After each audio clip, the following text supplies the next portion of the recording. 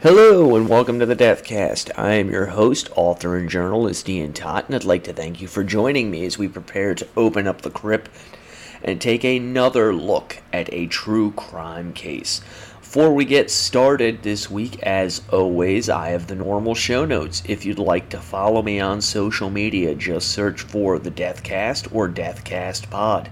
You can find me on most social media platforms under either one of those names. If you are interested in advertising on this show, please contact my agents at bigpondpodcasts.com for rates and availability. If you enjoy what I do and like to help out the show, there's a couple of ways that you can do this. First and foremost, you can go to your favorite podcast app, leave a 5-star review, and subscribe.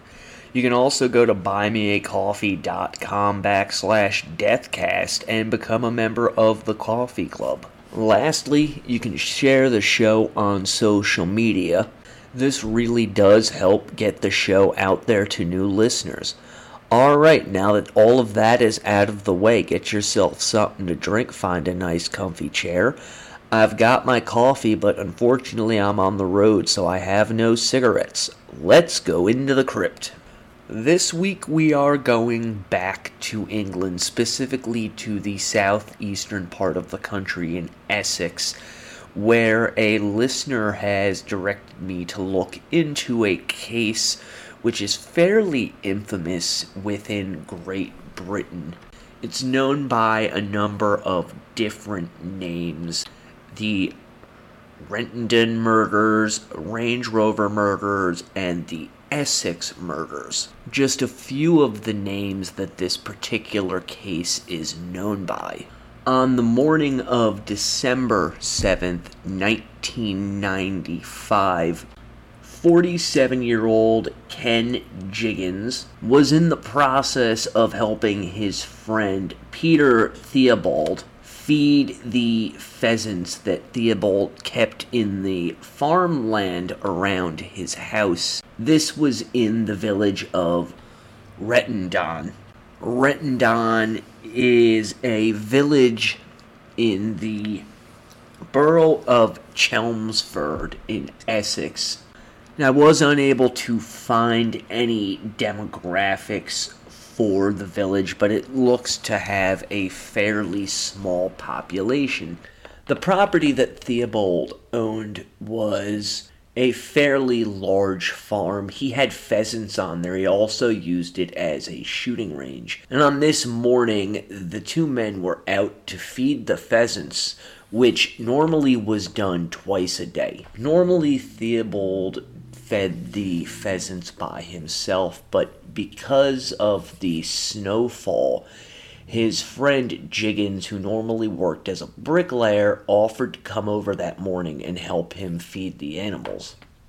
According to Theobald, when he came out of the farmhouse, there was thick frost on all the windows, and it took a few minutes to scrape the frost from the windows of the vehicle they were going to be driving. Once that was done, they set off to go feed the animals. And as they drove, they noticed another vehicle sitting on one of the lanes that cut through the farm. This vehicle was a blue Range Rover, and as they angled towards it, they found that the vehicle was sitting in front of a locked gate that fed down to a pond. According to statements later given to police, Jiggins stated that as they got nearer to the vehicle, he could see two men sitting in the front seat, and he initially suspected that they were more likely than not poachers who had fallen asleep inside of the car. As Theobald pulled up to it, Jiggins got out from the vehicle and walked up to this Range Rover. It should be noted that the windows of this Range Rover were completely clear of frost, which is an indication that it hadn't been there for very long, especially when you consider that Theobald had had to scrape his windows just a few moments prior to the discovery. Jiggins stated that he tapped on the window of the vehicle to get the men's attention and almost immediately realized that the two men inside of the car were dead. And according to various sources, Theobald actually had a cell phone, which is kind of mind-blowing when you consider this is 1995. At any rate, he did have one, and Theobald, after getting out of the vehicle, he dials emergency services, and as he's describing to them the scene that he's witnessing, he notices a few things. First and foremost, that the driver's hands are still clutched onto the steering wheel. He also noticed that the driver appeared to have a gunshot wound behind his left ear. And upon further inspection of the car, Theobald noticed that there was a third individual inside who was lying down on the back seat. Theobald gave the police all of this information before hanging up and making his way back to his own vehicle, where they sat and waited for police to arrive. Eventually, they did arrive, headed by Detective Superintendent Ivan Dibley, who was kind of renowned in the area for having solved numerous homicide cases. It was fairly quickly found that there wasn't a lot in terms of forensic evidence at the scene. They had the three men in the vehicle, each of whom had been shot. The driver was sitting behind the steering wheel, and it was noted that his foot was still on the brake. Also noted was blood on the ground outside of the driver's side door. It would later be found that the three men had been shot multiple times with a 12-gauge shotgun. You can find pictures of the victims on my social media accounts. Just quickly though, I'm going to go over their injuries. All three men had been shot at least once in the head with this shotgun, with the exit wounds basically erasing most of their faces, while the man in the back seat was found to have been shot twice in the head with this shotgun and once in the abdomen. All three men were wearing jeans which were found to be blood-soaked, while two of them were wearing leather jackets. The driver of the vehicle was wearing more along the lines of a windbreaker or a tracksuit type jacket. To see pictures of them, they almost have the air of wannabe gangsters. It was an unusual crime scene in that police were unable to tell whether or not the men had been killed from inside the vehicle, i.e. the killer or killers had been with them, or if the men had been ambushed from the outside. However, one of the first things that the police noticed was there was no shattered glass, an indication of an ambush coming from outside of the car. They reasoned that the victims, more likely than not, knew their killers or were at least comfortable with them, to the point that they may have opened the doors for them or not had them locked so that they could be opened and fired upon. According to Detective Dibley, quote, "This is not an ordinary murder. It looks as if they were enticed down there. As far as murders go, you don't get anything more serious than this." After securing the scene, the bodies were removed to the local morgue for identification. And I want to touch on this briefly because I've seen this on a number of different places. While the police may have suspected they knew who the victims were, the reality is the injuries suffered by the three men were such that positive identification could not be made immediately. You have to remember they'd been shot in the head with a shotgun, and this caused massive damage to their facial features. They were eventually able to ID all three of the victims, as all of them had criminal records, so when they went and took their Fingerprints, they were able to match them to fingerprints that were on file. The three men were small-time criminals. The driver of the vehicle was 26-year-old Craig Rolfe, while the man in the passenger seat was 38-year-old Tony Tucker, while it sprawled across the back seat had been 37-year-old Pat Tate. I've read a number of different articles online stating that Tony Tucker was the leader of this particular crew, who mainly dealt in drug sales, although there is a number of sources that states the men were also involved in other criminal activity such as loan sharking and protection rackets. Whether or not that is 100% accurate, I can't really say, as I don't have access to any of these men's criminal records. But be that as it may, they were not good individuals, and they had a lot of enemies, leading police to suspect that their murders may have been a gangland hit.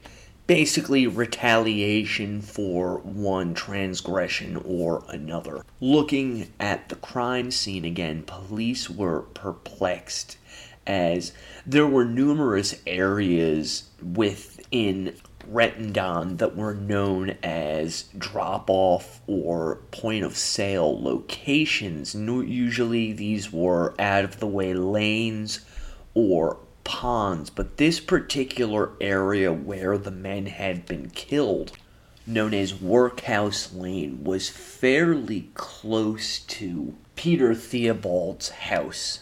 So the idea that this road would have been chosen for a drug deal didn't seem to make sense to the police, as it would have been very easy for anyone inside of the home to spot the men out there by the road. One piece of information that is often overlooked in this case is the fact that the three men were shot a total of 8 times, with the killer emptying his shotgun before reloading it and opening fire again. Personally, I find that kind of interesting, as given the proximity to the house, you would imagine someone would have heard the gunshots, but at least from what I've been able to discover, no one has ever stepped forward to state that they heard the gunshots taking place. Before we get looking at the actual investigation, which led to this case becoming one of the most notorious in Great Britain, let's look quickly at the victims, specifically their toxicology report. Pat Tate had only recently been released from prison, roughly 6 weeks before his murder took place, with numerous crimes on his record ranging from drug dealing to possession and armed robbery, along with escaping from justice when he fled a jailhouse and rode away on a motorcycle, eventually ending up in Spain, although Britain was able to get him extradited back to stand trial. When they did the toxicology report on Tate, it was found he had a mixture of cocaine, heroin, cannabis, and steroids inside of his bloodstream. I've seen some commentators question this toxicology report, particularly the aspect of steroid usage. Tate was a pretty heavy-handed individual, and he worked out fairly religiously. So the idea that he would have steroids in his system, particularly at this time, 1995, doesn't stand out as anything out of the ordinary for me. It's known after his initial release from prison, there was at least one attempt on Tate's life. This came in the form of someone throwing a brick through his window and then shooting him in the arm. Upon being brought to the hospital, it was found that Tate actually had a stash of drugs on his person, which goes towards what one commentator said about him, that being Bernard O'Mahony, that Tate had a pretty substantial drug problem. Because of being found with these drugs on him at the hospital, Tate ended up getting sent back to prison. So while Tate was sitting behind bars, someone who's basically been called his best friend, Tony Tucker, took care of Tate's various business interests out in the free world. Apparently, Tate owned a used car dealership, which Tucker looked over while he was locked away. Some sources indicate that while Tucker ran this business for Tate, it was in actuality a front for his drug business, and that when Tate got out of prison, Tucker gave him the option of coming in with him, which it appears that Tate took him up on. Craig Rolfe, the driver of the car, was also known to have a pretty heavy drug problem, although I have not seen anything to indicate at this point that Rolfe was actually under the influence at the time of his murder. It's suspected, however, that Rolfe came under Tucker's guidance due to his drug problem. His neighbors described him as being a secretive individual who rarely interacted with them, and this secrecy did not just include Rolfe, it also included his girlfriend and their 7-year-old son, although neighbors remarked that they suspected him of operating in hot cars, as there were always different vehicles in the driveway. They rarely saw the same vehicle for more than a few days at a time. The leader of this group, which has been most commonly referred to as the Essex Boys, was Tony Tucker. Like Tate, Tony was a fairly large man whose main legal business was running a security outfit. Basically, he supplied bouncers to various clubs throughout the area. And it was the supplying of these bouncers that actually led to this case gaining so much notoriety in the UK. This article comes from the independent.co.uk. It's entitled Lee Betts Linked to Triple Killing. It's from Friday, December 8th, 1995, and is written by Will Bennett. 3 men found shot dead in a Range Rover in a lonely Essex lane yesterday were victims of a gangland execution. Detectives are working on a link between the professional hit and a drugs ring dealing in ecstasy thought to be connected with the death of teenager Lee Betts. The 3 men were named as Tony Tucker, Craig Rolfe, and Patrick Tate. Tucker was a close personal friend and sometimes minder to the champion boxer Nigel Benn, and had led the fighter into the ring for championship belts. All 3 were killed in a vicious drug gang war that broke out after police clamped down operation on ecstasy dealers in the Basildon area. The shooting is said by Essex CID sources to have been organized after dealers in the ecstasy trade were grasped by informants picked up by detectives. The 3 men are thought to have been muscling in on the territory of established dealers who were operated at the disco where Lee Betts bought the ecstasy tablet which led to her death. Lee Betts died last month after taking an ecstasy tablet during her 18th birthday party at a nightclub in Basildon. Detectives investigating her death are working closely with other Essex officers on the triple murder inquiry.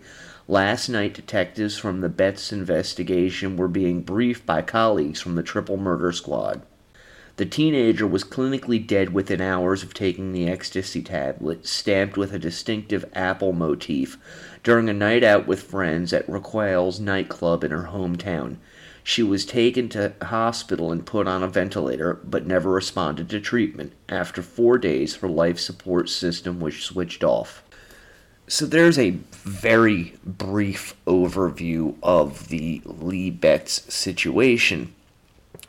It would later be found, however, that Lee Betts had ingested 12 liters of water and had in fact died from swelling of the brain caused by this large water intake, with doctors later stating that the drugs in her system may have inhibited her ability to urinate and therefore expel the excess fluid from her body. Be that as it may, Betts' father was a retired police officer, and he took a photograph of his daughter in the hospital on a ventilator and put it out to the news media in an effort to show people the dangers of illicit drugs. How is this tied into our case, you're probably wondering?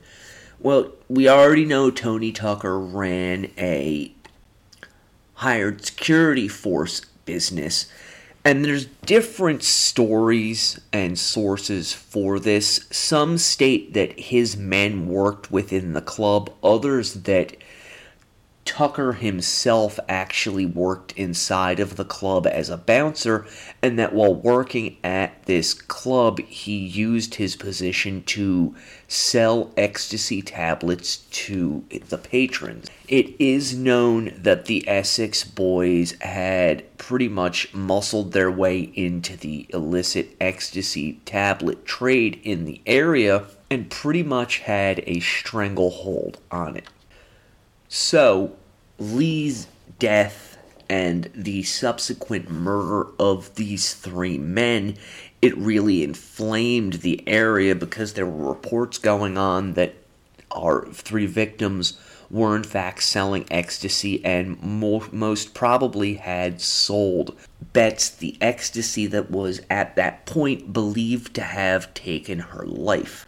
And we will get back to this in just a moment. And we are back. Now, before the break, I was discussing how it was thought at that time that the ecstasy pills that Tucker and his cohorts were selling had led to Lee's death. There are 2 main theories as to why her death may have led to these 3 men's murders. One holds that either a local dealer or possible underworld boss realized that this was going to bring undue attention to the area's burgeoning drug trade, and so he ordered these 3 men killed. The other theory is that a group of underworld individuals decided that they didn't want individuals who were selling tainted drugs to poison the well for them, and so to send a message to other people who might do something similar, they put a hit out on these 3 men and had them murdered. So this is the kind of information that the police were initially working off of as they sought to try and figure out who had done it and why. Because the police were dealing with criminals, they found it very difficult to get any useful information. Really, the only things they had to go on were that the men had been planning to go out to dinner with their girlfriends that evening, and Tucker and Tate were still holding their cell phones in their hands when they were shot dead. Not even the men's families would talk to the police, and it was suspected at the time that the families more likely than not knew who had been responsible for the murders, or at least had a good idea who had ordered them. So police did some stakeouts on the men's graves because they found that vigils were being held at these grave sites. Unfortunately, though, no useful information was able to be gleaned from this. One tip that came in, however, had it that the men had been responsible for the death of a 28-year-old the previous year in November of 1994. This was Kevin Whitaker. The story that was out there on the streets was that Whitaker had owed someone a drug debt. What is known is that Whitaker disappeared on November 17th of 1994 after receiving numerous phone calls from Craig Rolfe. And his body was found a few days later on the side of a road. It was listed as death by misadventure. There were needle marks on Whitaker's arms, and naturally the police assumed that he had died from an overdose. Police learned that during the inquest into Whitaker's death, Rolfe had been called to give testimony and had denied ever knowing the man, changing his story when he was presented with a phone bill that showed that the two men had in fact been in contact. And here's where things get a little murky. Apparently, Pat Tate's mother began making accusations against Tucker and Rolfe at this point, claiming that the two men had injected ketamine into Whitaker's groin area in order to paralyze him. After which point they injected Whitaker with lignocaine, which ultimately led to his death. Tate's mother came to believe that her son's murder was directly linked to the death of Whitaker. Whether this is true or not, unfortunately, we'll never fully know. But Marie Tate, Pat's mother, stated that it was her belief that Pat had been killed in retaliation for Whitaker's murder, along with the other two men, and it was simply a case of her son being in the wrong place at the wrong time. Police have gone on the record to state that while they strongly suspect Tucker and Rolfe in the killing of Whitaker, they do not believe that that young man's death is in any way tied into their own murders. Eventually, though, police were out of leads and they were forced to create a task force in an effort to generate new information, which we will talk about in just a moment. Cobra Killer, Gay Porn, Murder, and the Manhunt to Bring the Killers to Justice by Andrew E. Stoner and Peter A. Conway is the first and most detailed account of the gay porn murder that shocked a nation. Cobra Killer, featured on NBC's Snapped Killer Couples, pulls back the glitzy veil of the gay porn industry to expose a story of deceit, greed, and the ultimate betrayal. Cobra Killer, Gay Porn, Murder, and the Manhunt to Bring the Killers to Justice tells the story of online gay porn entrepreneur Brian Kosis, whose brutal near decapitation on a Wednesday in early 2007 sent shockwaves through the small Pennsylvania town where he ran his porn empire. The basis for the Christian Slater film King Cobra, Cobra Killer has been called an addictive page-turner that you won't want to put down by the San Diego LGBT Weekly, and a grisly, gripping documentary account of the 2007 murder by Passport magazine. Cobra Killer, Gay Porn, Murder, and the Manhunt to Bring the Killers to Justice by Andrew E. Stoner and Peter A. Conway, available on Amazon in paperback and ebook, or at bookstores nationwide. We are back. When we left, we were discussing the creation of a sting operation which came to be known as Operation Century. And this was a joint effort by both the Essex Police and the RUC Special Branch, which is basically the Welsh version of the FBI. I want to point out that this operation actually did not lead to the arrests of the men responsible for this triple homicide. According to some documents, this operation actually got underway on February 9th, which was the same day as the 1996 Dockland bombing of Canary Wharf. This bombing was carried out by the Provisional IRA, which is the shorthand term for the Irish Republican Army, in which a truck bomb went off in South Quay, which is an area of London. Now, supposedly the Provisional IRA sent warnings 90 minutes prior to the detonation of this bomb, although unfortunately they were not able to get everyone out. 2 people died, more than 100 people were injured, and over 150 million pounds worth of damage was done to this area.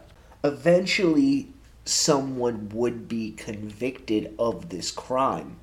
The reason why I bring this bombing up is the police actually used the problems that were going on in Ireland at the time in an effort to try and bully the individuals they believed to be suspects in these triple homicide into giving them the information that they wanted.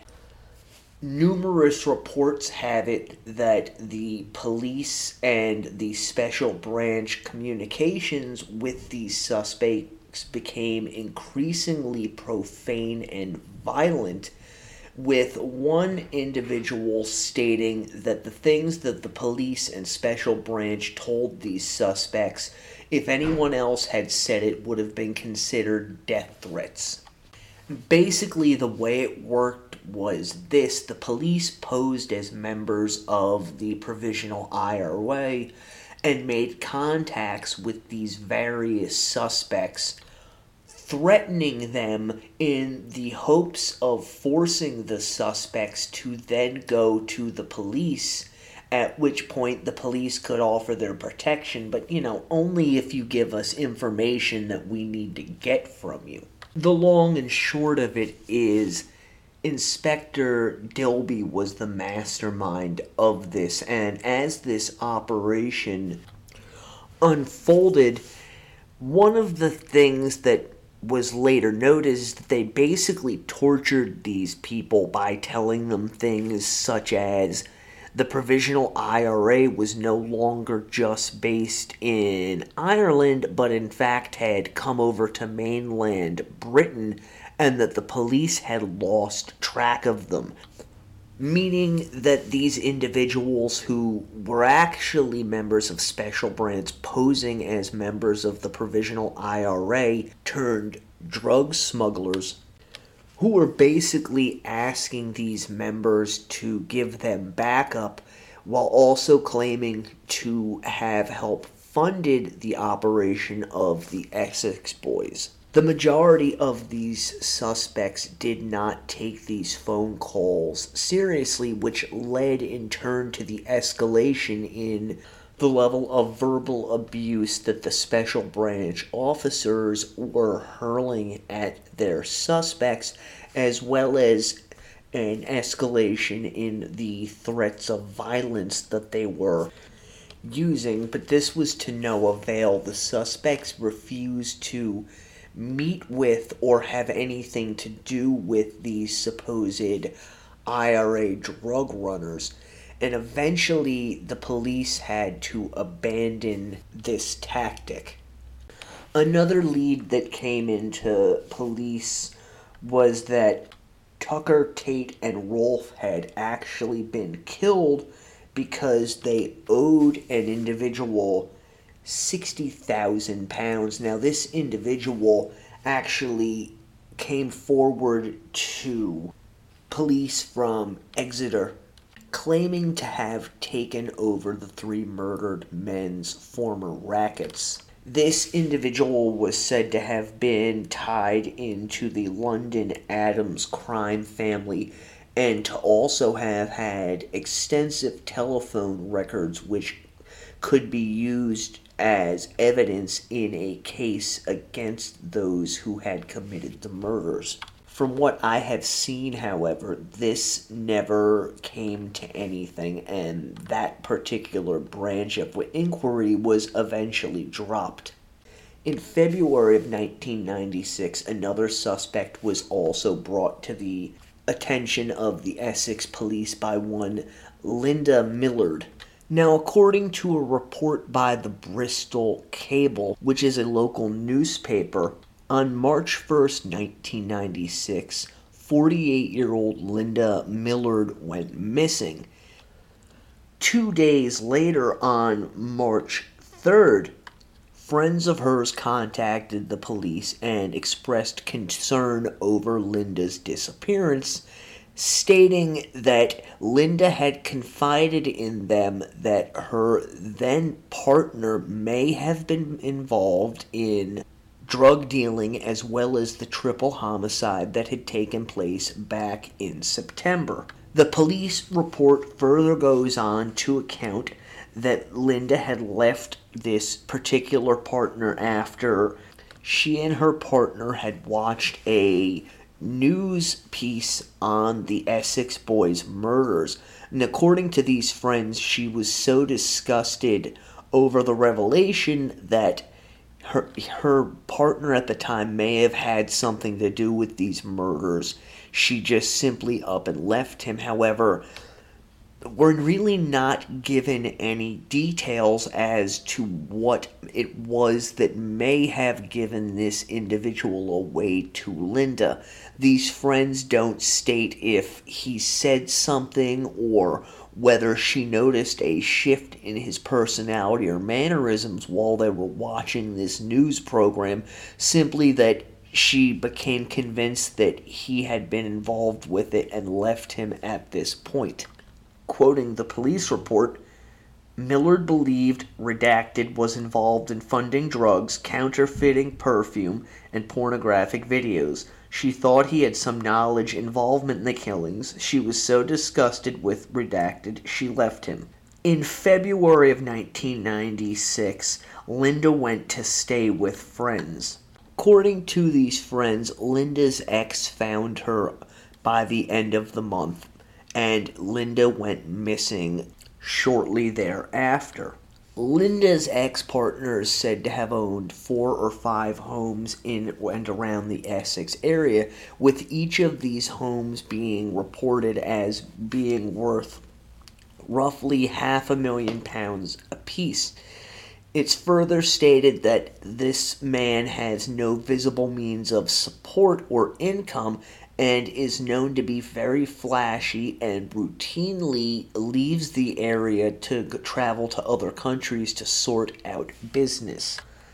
A spokesperson for the Avon and Somerset police stated that at the time of Linda's disappearance, a 51-year-old man was interviewed and allowed the police to search his property.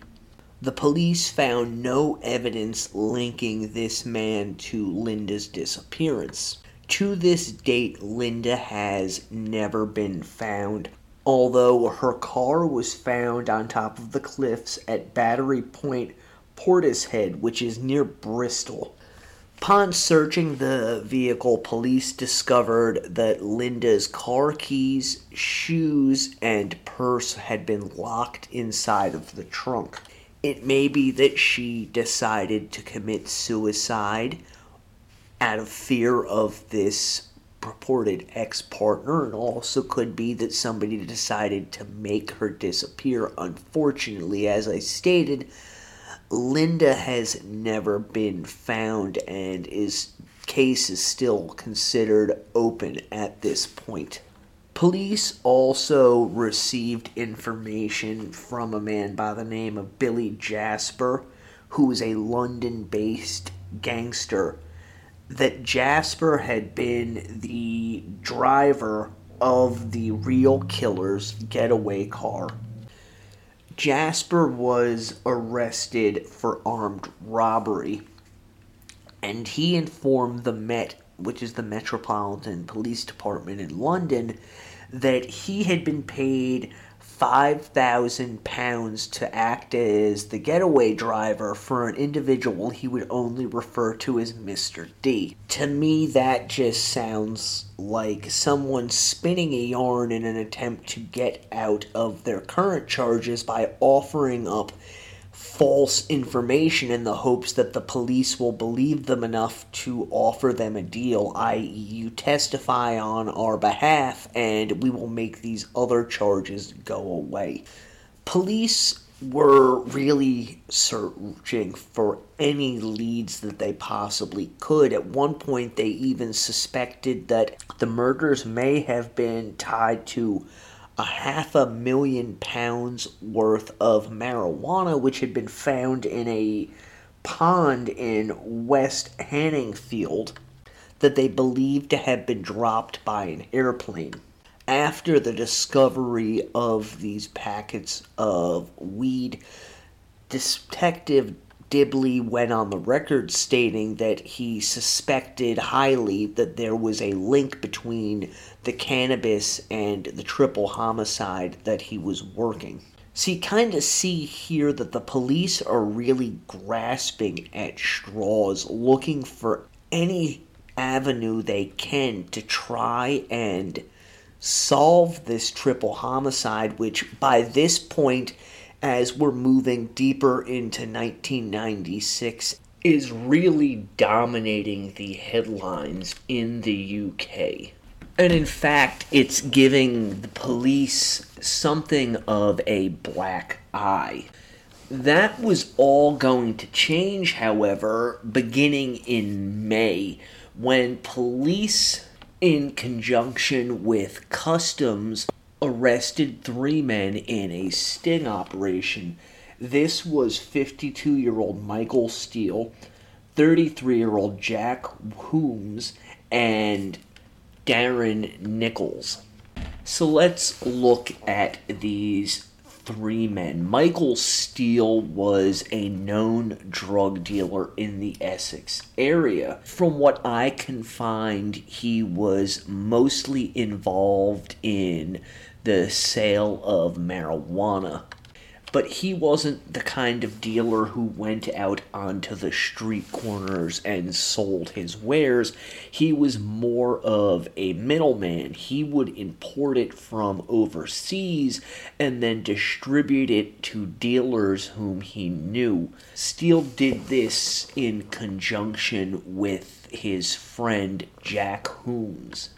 Police pretty quickly learned that in November of 1995, the 2 men had supplied Tucker, Tate, and Rolfe with an order of marijuana with an estimated street value of £350,000. Now, apparently there was a bit of a dispute between Steele and Holmes and the Essex boys, as the Essex boys claimed that the weed they had been sold was of inferior quality, and perhaps knowing of the reputation of Tate and Company, Steele agreed to take back the unsold portion of the marijuana and also to refund them around £70,000. According to various reports, after this money was given back, Tate stated he never received it and also shorted them on the drugs that he returned to Steele and Holmes. Steele ends up going to confront Tate about this, and as the story goes, Tate humiliated him, pulling a gun on Steele and making him get down on his hands and knees and beg for his life before throwing the man out. Apparently, after this incident, Tate let it be known that he would kill Steele for having had the audacity to come back and claim that he had stolen drugs from him. And Steele heard this information secondhand from one of Tate's ex-girlfriends who he was apparently involved in a relationship with. Now, police didn't know all of this when they arrested Steele, Holmes, and Nichols. They just thought they had 3 individuals who had been importing drugs. However, somewhere along the way, the police got wind of the fact that these 3 men may have been involved in the murder, and seeing that Nichols was most likely the weakest link in the case, they pressed him. And Nichols broke, claiming to police that this is what had happened. According to Nichols, Steele and Holmes convinced Tate that they would try and make amends to him by bringing him in on a fairly lucrative cocaine deal that they had set up. Now again, this is according to Nichols, roughly a month and a half before the murders took place. So in the summer of 1995, Steele contacted Nichols and asked if he could get his hands on a gun for him. Nichols claimed that while Holmes possessed a few guns, neither man wanted to use these. So apparently Nichols was in on this entire scheme to get rid of Tate from the get-go, which Nichols promptly did. Again, this is all according to Nichols.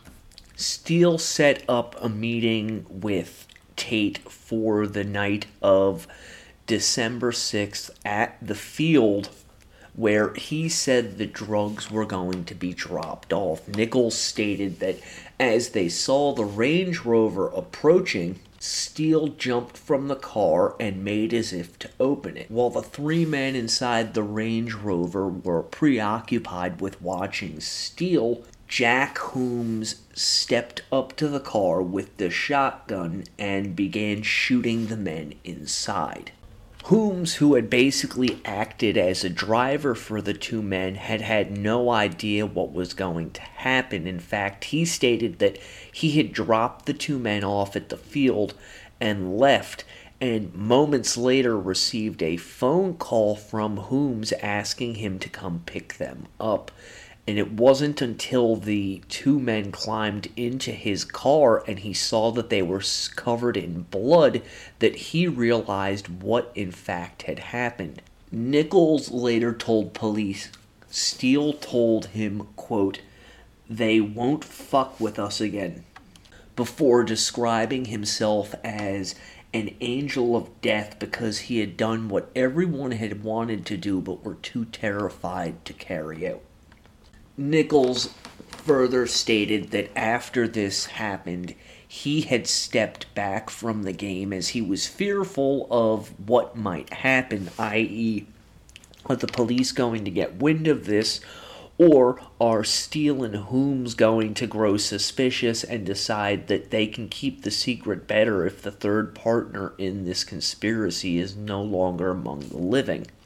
Again, according to Nichols, after a few weeks, Steele became suspicious of him no longer being involved in things, and Nichols decided that it would be in his best interest if he kept on working with Steele and Holmes, as they might become enraged that he was no longer participating and still decide to kill him. Nichols said that the 2 men had insisted on him becoming more involved in their drug smuggling operations as an effort to try and bind him to them so that he could not escape and would not be able to go to the police with the information that he knew without implicating himself and exposing himself to serious repercussions, be it from other members in the gangland or from law enforcement.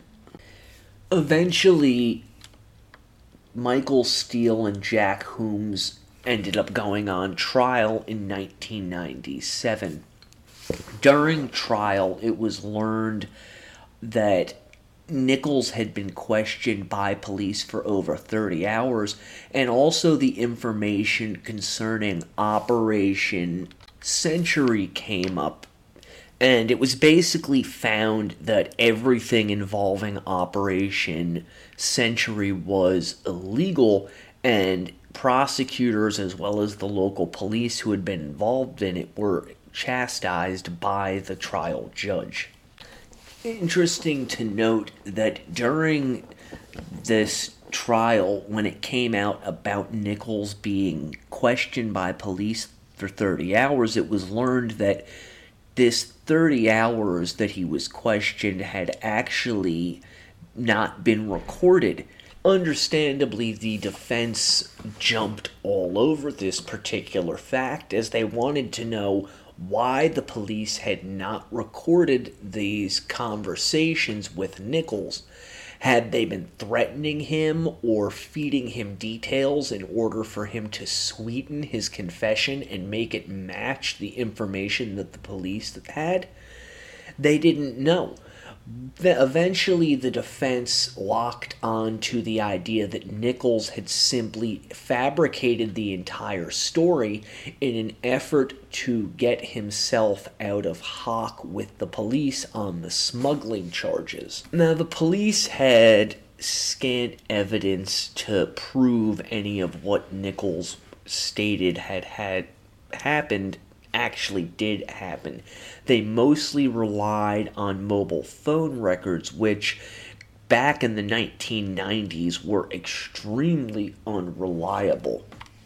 On January 20th, 1998, after 4.5 days of deliberation, the jury returned guilty verdicts on both men, and Steele and Hume were each given 3 whole-life tariffs. Nichols ended up going into the witness protection program after it emerged that a hit had been placed on his head with an asking price of £250,000. I highly doubt that number. If you know anything about gangland hits, for them to put a hit on somebody of that magnitude, the person or persons that they took down has to be extremely high up in the food chain. We're talking like mafia boss level to get that kind of a hit put out on them, and from all indications, neither Steele or Hume warranted that kind of authority or respect. So I think that the £250,000 that was claimed to have been placed on Nichols' head is more likely than not an extreme exaggeration. Usually with this kind of thing, they'll put a hit out on a snitch for, 10 to 15,000. Not £250,000. That's absolute bullshit. If you look at Joseph D. Pistone, the FBI agent who went undercover as a mafia member for, I think it was 6 years, he took down pretty much every single mafia boss in the New York's 5 families, and that's the kind of target that was placed on his head. I can't see 2 guys like Steele and Hume's warranting that amount of money. Steele and Hume have both maintained their innocence since their convictions in 1998, repeatedly appealing their convictions as well as the evidence used to convict them.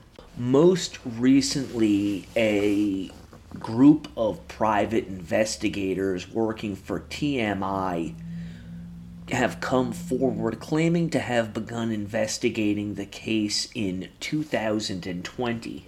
Now, this group claims to have uncovered evidence which casts doubt on the convictions of these 2 men. Now, naturally, this group of private investigators have landed a 3-part series with Sky News, And they claim that they would not be doing this if they didn't have evidence that exonerated the two men responsible for the killing. And I'm just stating right now, I'm calling bullshit on that. They're doing this because Sky News offered them money to do a show on it. That's why they're doing it. In any event, according to this group of private investigators, they have evidence that links the men's murders to a almost 500,000 pound robbery that Tate had allegedly taken part in. This was the robbery of an armored car. Now, these private investigators state that this man who is giving this statement was actually interviewed by Essex police shortly after the murders took place. Unfortunately, they don't really give any evidence to back that particular assertion up that Essex police actually spoke to this man about this armored car robbery and Tate's involvement in it. These private investigators further go on to state, quote, because of our backgrounds, our history, and our knowledge of organized crime, particularly in East London, we were able to get behind that. We were able to identify officers who dealt with him, criminals who knew him, and his account is compelling, unquote. Another individual that these private investigators spoke to stated that he had in fact organized the hit. My personal opinion, and this is just my opinion, there is no statute of limitations on murder, and the idea that anybody involved in this murder, if they're working in Britain's underworld, would admit to it is highly dubious at best, because should corroborating evidence be uncovered that can link these men to the crimes with the evidence that they give, they are therefore accessories to murder and can be tried as such. So the idea that any of these people are coming forward to these private investigators, at least to me, I'm calling BS on that one, for the simple fact that if this information was true, then Essex police can get a court order to force this private investigative firm to give up the name of this individual so that they may investigate him and press charges if what he's saying turns out to be true. No one in their right mind, unless they're being threatened or paid to say these things, is going to admit that level of complicity in a triple homicide. Especially when you take into account that these private investigators are stating that the big movers and shakers in Great Britain's organized crime underworld were involved in these murders. There is no way anyone is going to step forward and state, hey, I took part in this and here's what happened. Because it would not be very difficult for members of organized crime to find out who that individual is, because even though it's Great Britain, there are a lot of people in their justice system who are corrupt, and just as there's a lot of people in their entertainment industry who are corrupt, who would give that person's name up and they would end up being found in a field somewhere, shot in the back of the head.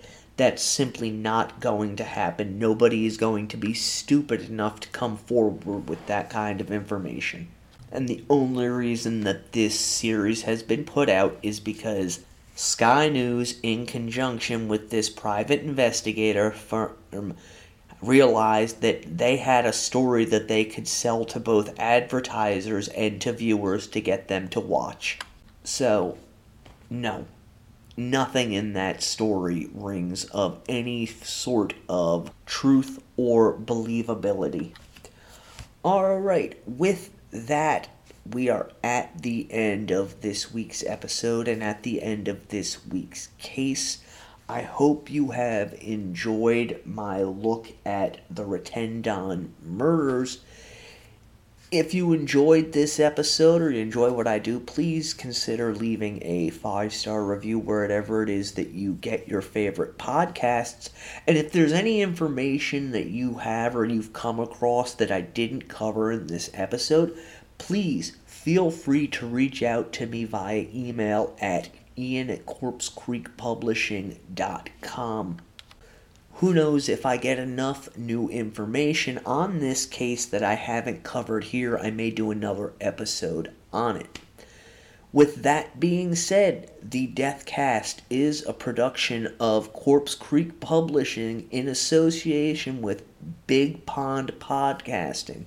Until next time, stay morbid.